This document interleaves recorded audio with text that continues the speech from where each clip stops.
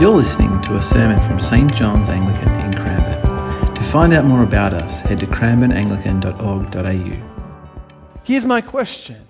What do you do when faith is in crisis? What do you do when it feels like your faith is on the brink of being lost? Now, you might not be feeling this way right now, praise God, but many have experienced the dark night of the soul.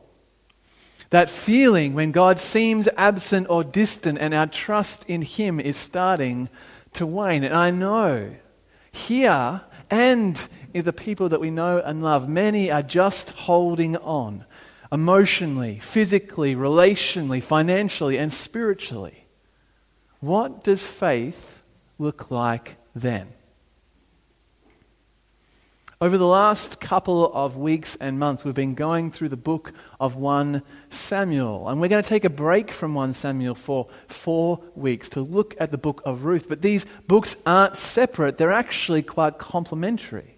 Because 1 Samuel has been looking at the broad sweep of the national and political situation going on in Israel. It's filled with kings and kingdom, prophets and judges. It's this grand sweep. And Ruth is a zoomed-in snapshot of the everyday life around the same time. See, Ruth is a book asking the question, how is God involved in the everyday? How is God involved in the day-to-day joys and the day-to-day heartbreaks that we experience?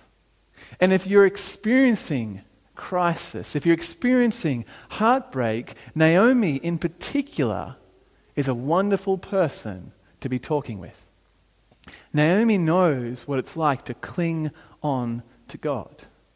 Naomi knows what it's like to suffer and still trust, even if that trust is difficult and tricky. So the book of Ruth sets up the scene in 6 verses. And in particular, I want you to notice the names. Hannah's picked that up. Names are important in the book of Ruth. So what we find is, in verse 1, in the days when the judges ruled, there was a famine in the land, and a certain man of Bethlehem in Judah went to live in the country of Moab, he and his wife and 2 sons. The name of the man was Elimelech, and the name of his wife Naomi, and the names of his 2 sons were Mahlon and Chilion. They were Ephrathites from Bethlehem in Judah, and they went into the country of Moab and remained there. Names are important. Elimelech means my God is king.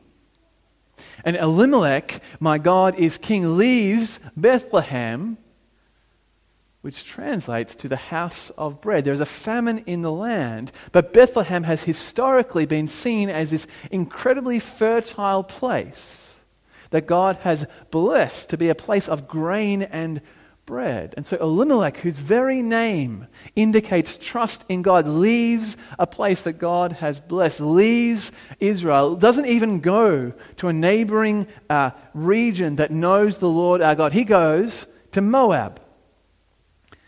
Now, if you know your Old Testament, you know that Moab has historically been an enemy of Israel. He doesn't go to friends. He goes far away, more than 50 kilometers away to the place of Moab. Moabites, they don't worship the Lord our God. They worship Chemosh. And Chemosh, what he does, he desires human sacrifice. So this is a foreign land with a cruel God, and that's where Elimelech goes. There seems to be a disconnect there. Why not go to a neighboring land of Judah? Why not go to a neighboring place that worships God? But they settle in and settle down, and disaster strikes. See, in the very next verse, Elimelech dies. And Naomi was left with her 2 sons. And they took Moabite wives. One was Orpah and the name of the other Ruth. And when they lived there about 10 years, both Mahlon and Chilion die. And so the woman was left without her 2 sons and her husband. Names are important. Mahlon means sickness. Chilion means failure or annihilation. And very quickly in the book of Ruth, Naomi is almost left alone. Her husband has died. Her sons are dead. And in those times, a woman without husbands and without sons had no future. This is meant to zero us in and focus us in and ask the question, what on earth is going to happen to Naomi? What on earth is going to happen to this woman? See, the book of Ruth is almost the book of Naomi. It's about not just the redemption of Ruth, but the redemption of Naomi. We're meant to ask the question, what is going to happen to Naomi? But there is hope. What we see in verse 6, is that they return, or start to return, with her daughters-in-law, for she'd heard in the country of Moab that the Lord had considered his people and given them food. So she set out from the place where she'd been living, she and her 2 daughters, and they went on their way back to the land of Judah. The communication lines had not been thwarted. They're not been finished. There's still communication between Naomi and Bethlehem and Judah. She's still looking for the presence of God. She's still looking for God doing something, showing himself to his people. And so she sets off to the land of Judah. But what we find is that on the way back home, often it's not the first step that's the hardest. Often a crisis of confidence happens halfway, and that's what we find with Naomi. Sometime later, after she sets off from Moab, after she gathers up all of her possessions, on the way back to Judah, she has a crisis of confidence and pleads with her daughters-in-law to go back to where they came from.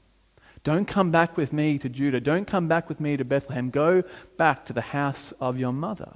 So she says this, go back each of you to your mother's house. May the Lord deal kindly with you as you have dealt with the dead and with me.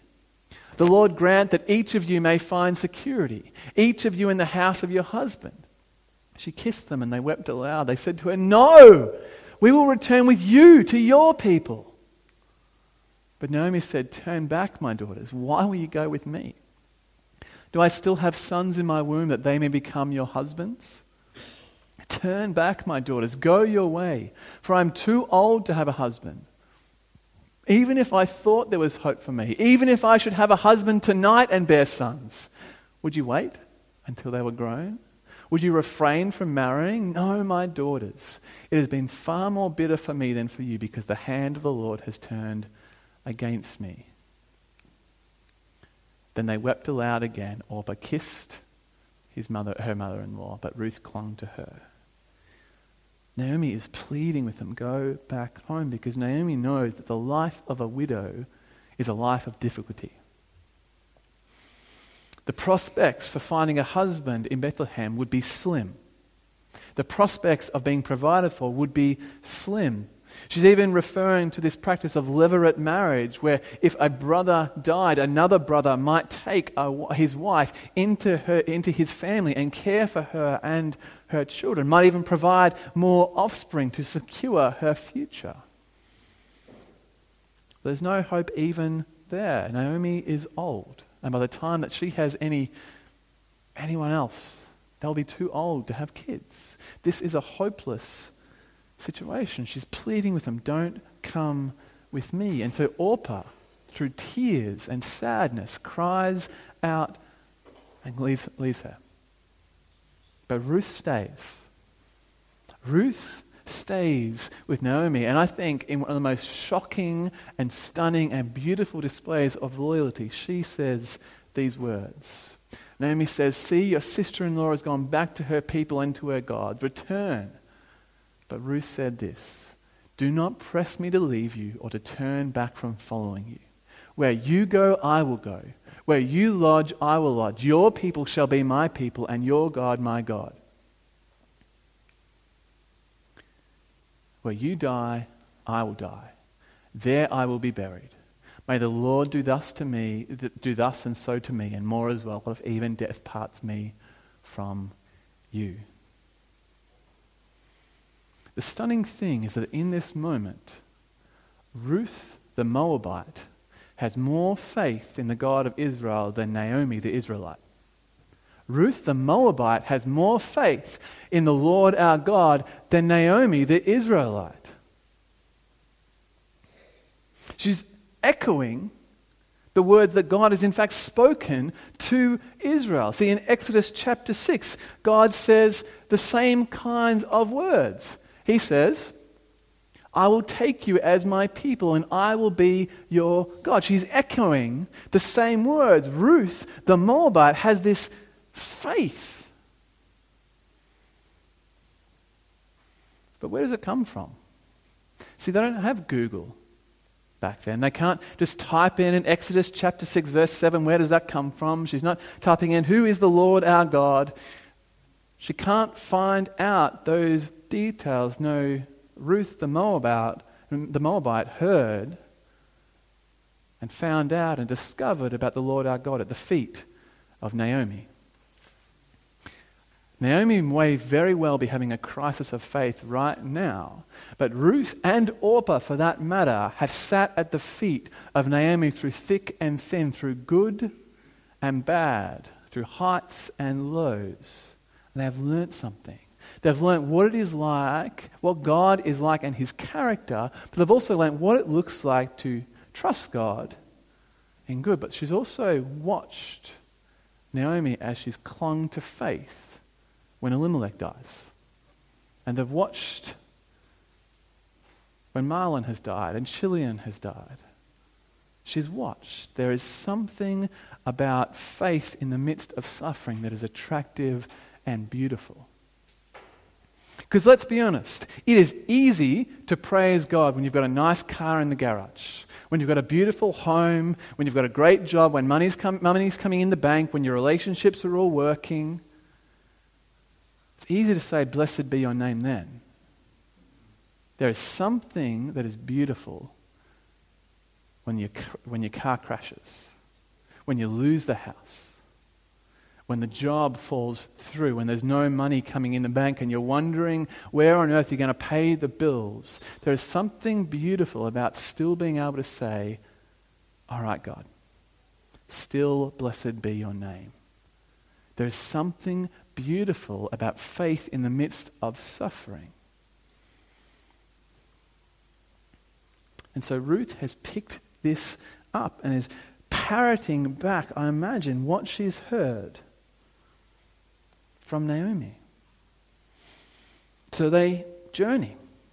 They go back to Bethlehem. When they came to Bethlehem, the whole town was stirred because of them. And the women said, is this Naomi? And she said to them, don't call me Naomi. Call me Mara, for the Almighty has dealt bitterly with me. I went away full, but the Lord has brought me back empty. Why call me Naomi when the Lord has dealt harshly with me and the Almighty has brought calamity upon me?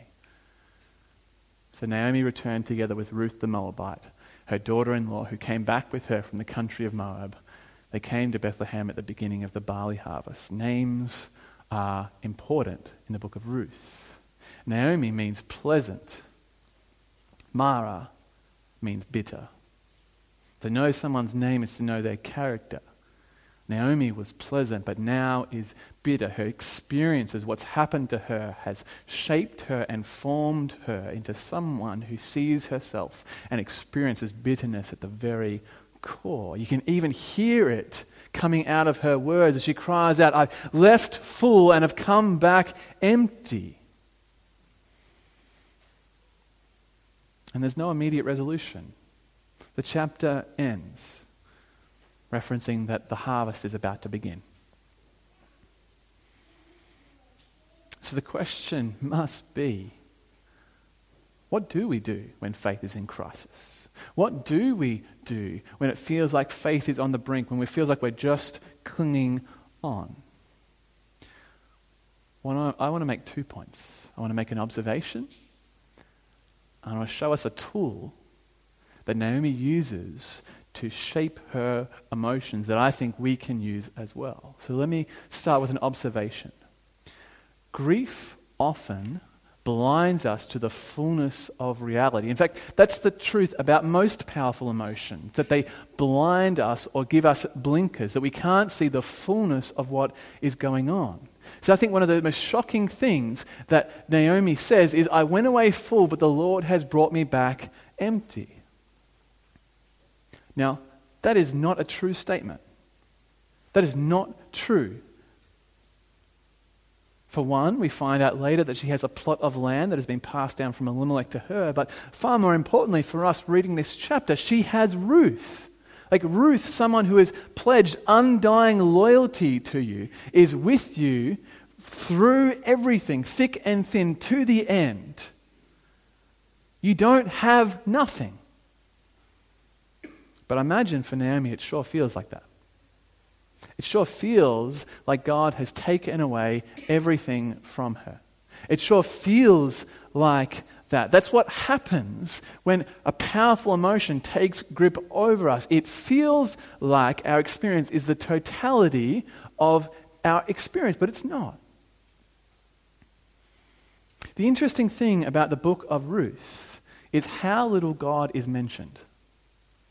See, the narrator actually doesn't mention God once.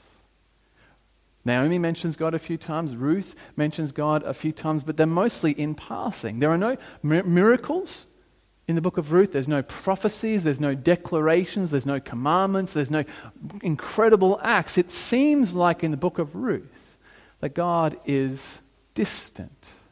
In fact, reading the book of Ruth often feels like what our relationship seems like with God, that He is distant. But just because God seems absent doesn't mean God is absent. Just because God feels absent doesn't mean God is absent. Because in the book of Ruth, God is all over these pages. One of the most helpful prayers that we can add into our consistent prayerful rhythms, whether that's daily, weekly, or yearly, is to simply ask, God, give me eyes to see. Because so often our experience blinds us to what God is doing. We have a narrow vision focused on what is going on for us, and we fail to see what is going on out there because God is all over these pages. Why did Naomi come back from Moab? Because the Lord God had visited His people.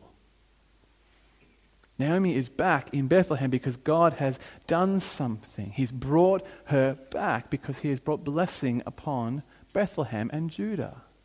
God is not distant. God is active. He's just behind the scenes. So often our experience is that God is distant when it's simply that we can't see what He's doing.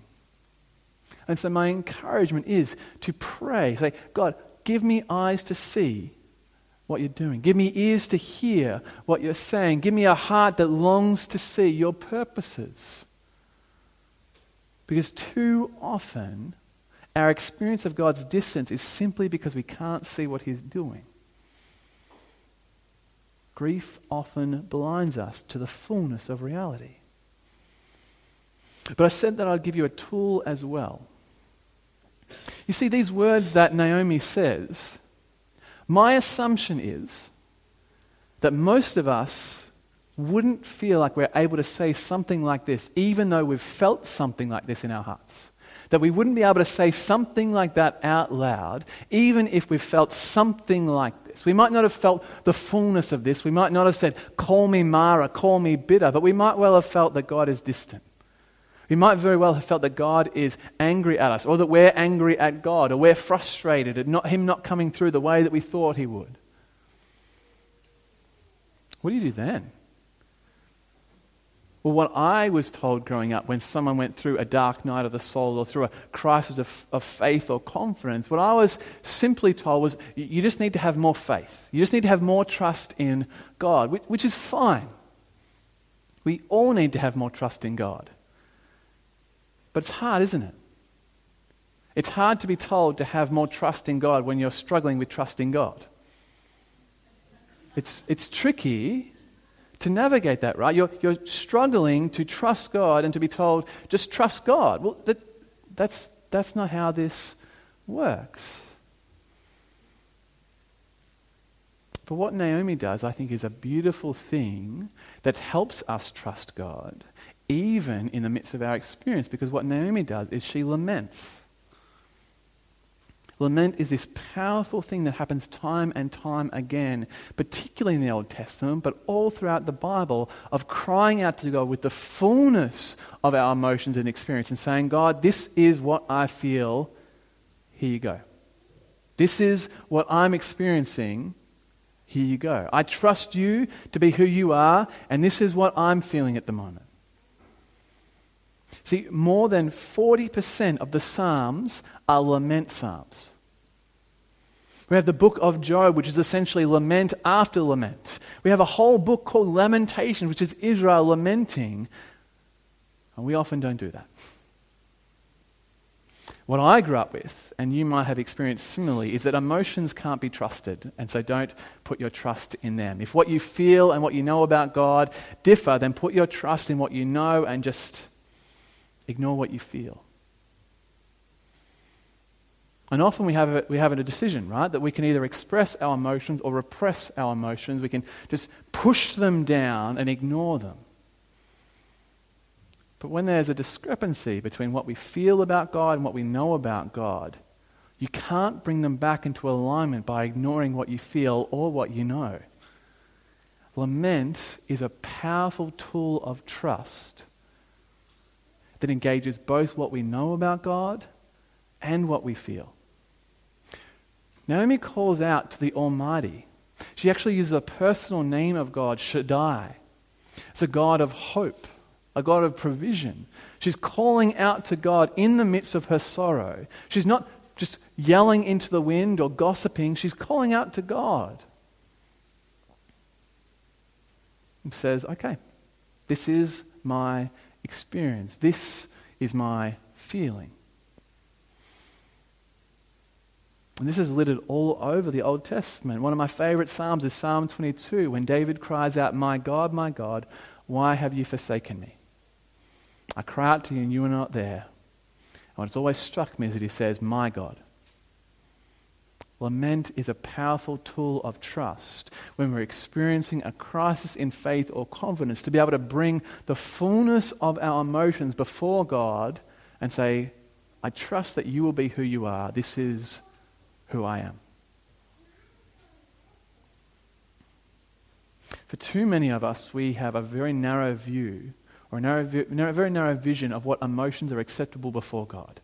We can praise you, we can give you thanks, we can express sadness, but pain, anger, disappointment, those are off limits. I'll read some Psalms of lament. They are filled with frustration and anger, of disappointment. But let me encourage you. God is not surprised at what you feel. God is not shocked by what you feel. He made you. He knows you. He loved you. Loves you. Not just loved you. Right? He is for you.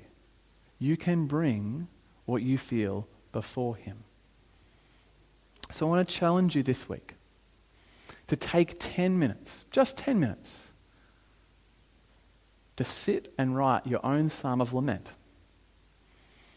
If you're not experiencing a crisis of faith or confidence like Naomi, that's okay. It will be helpful anyway. But if you are, it will be a powerful tool to help you trust in God despite what you feel. I love the book of Ruth. It is a powerful story of how God operates in both our heartbreak and joy. And this morning, we have focused on the heartbreak, but I'm excited for the joy that comes soon. Because Ruth is a book of joy. And so whether we experience heartbreak or whether we experience joy, what Ruth reveals is that God can be trusted. That we might not see him, he is still present. And so we bring all of us before him. So why don't I pray for us now?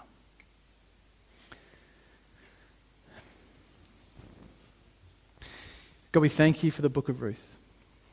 And we thank you for the story of Naomi. Many of us will resonate with the words that Naomi has said and the words that have been written. The feeling of emptiness, the feeling of bitterness, the feeling of disappointment, or the feeling of distance. God, what we pray this morning is that you'll give us eyes to see and ears to hear. God, let us trust you, not by repressing what we feel or by repressing what we know, but by bringing what we know and what we feel to you. God, help us trust you, regardless of what we go through. We thank you for the life of Naomi, and we thank you for the faithfulness of Ruth. God, we pray that you would surround us with faithful friends to remind us of the truth when it feels like all hope is lost. May we do that in each other's lives, we pray. In Jesus' name, amen.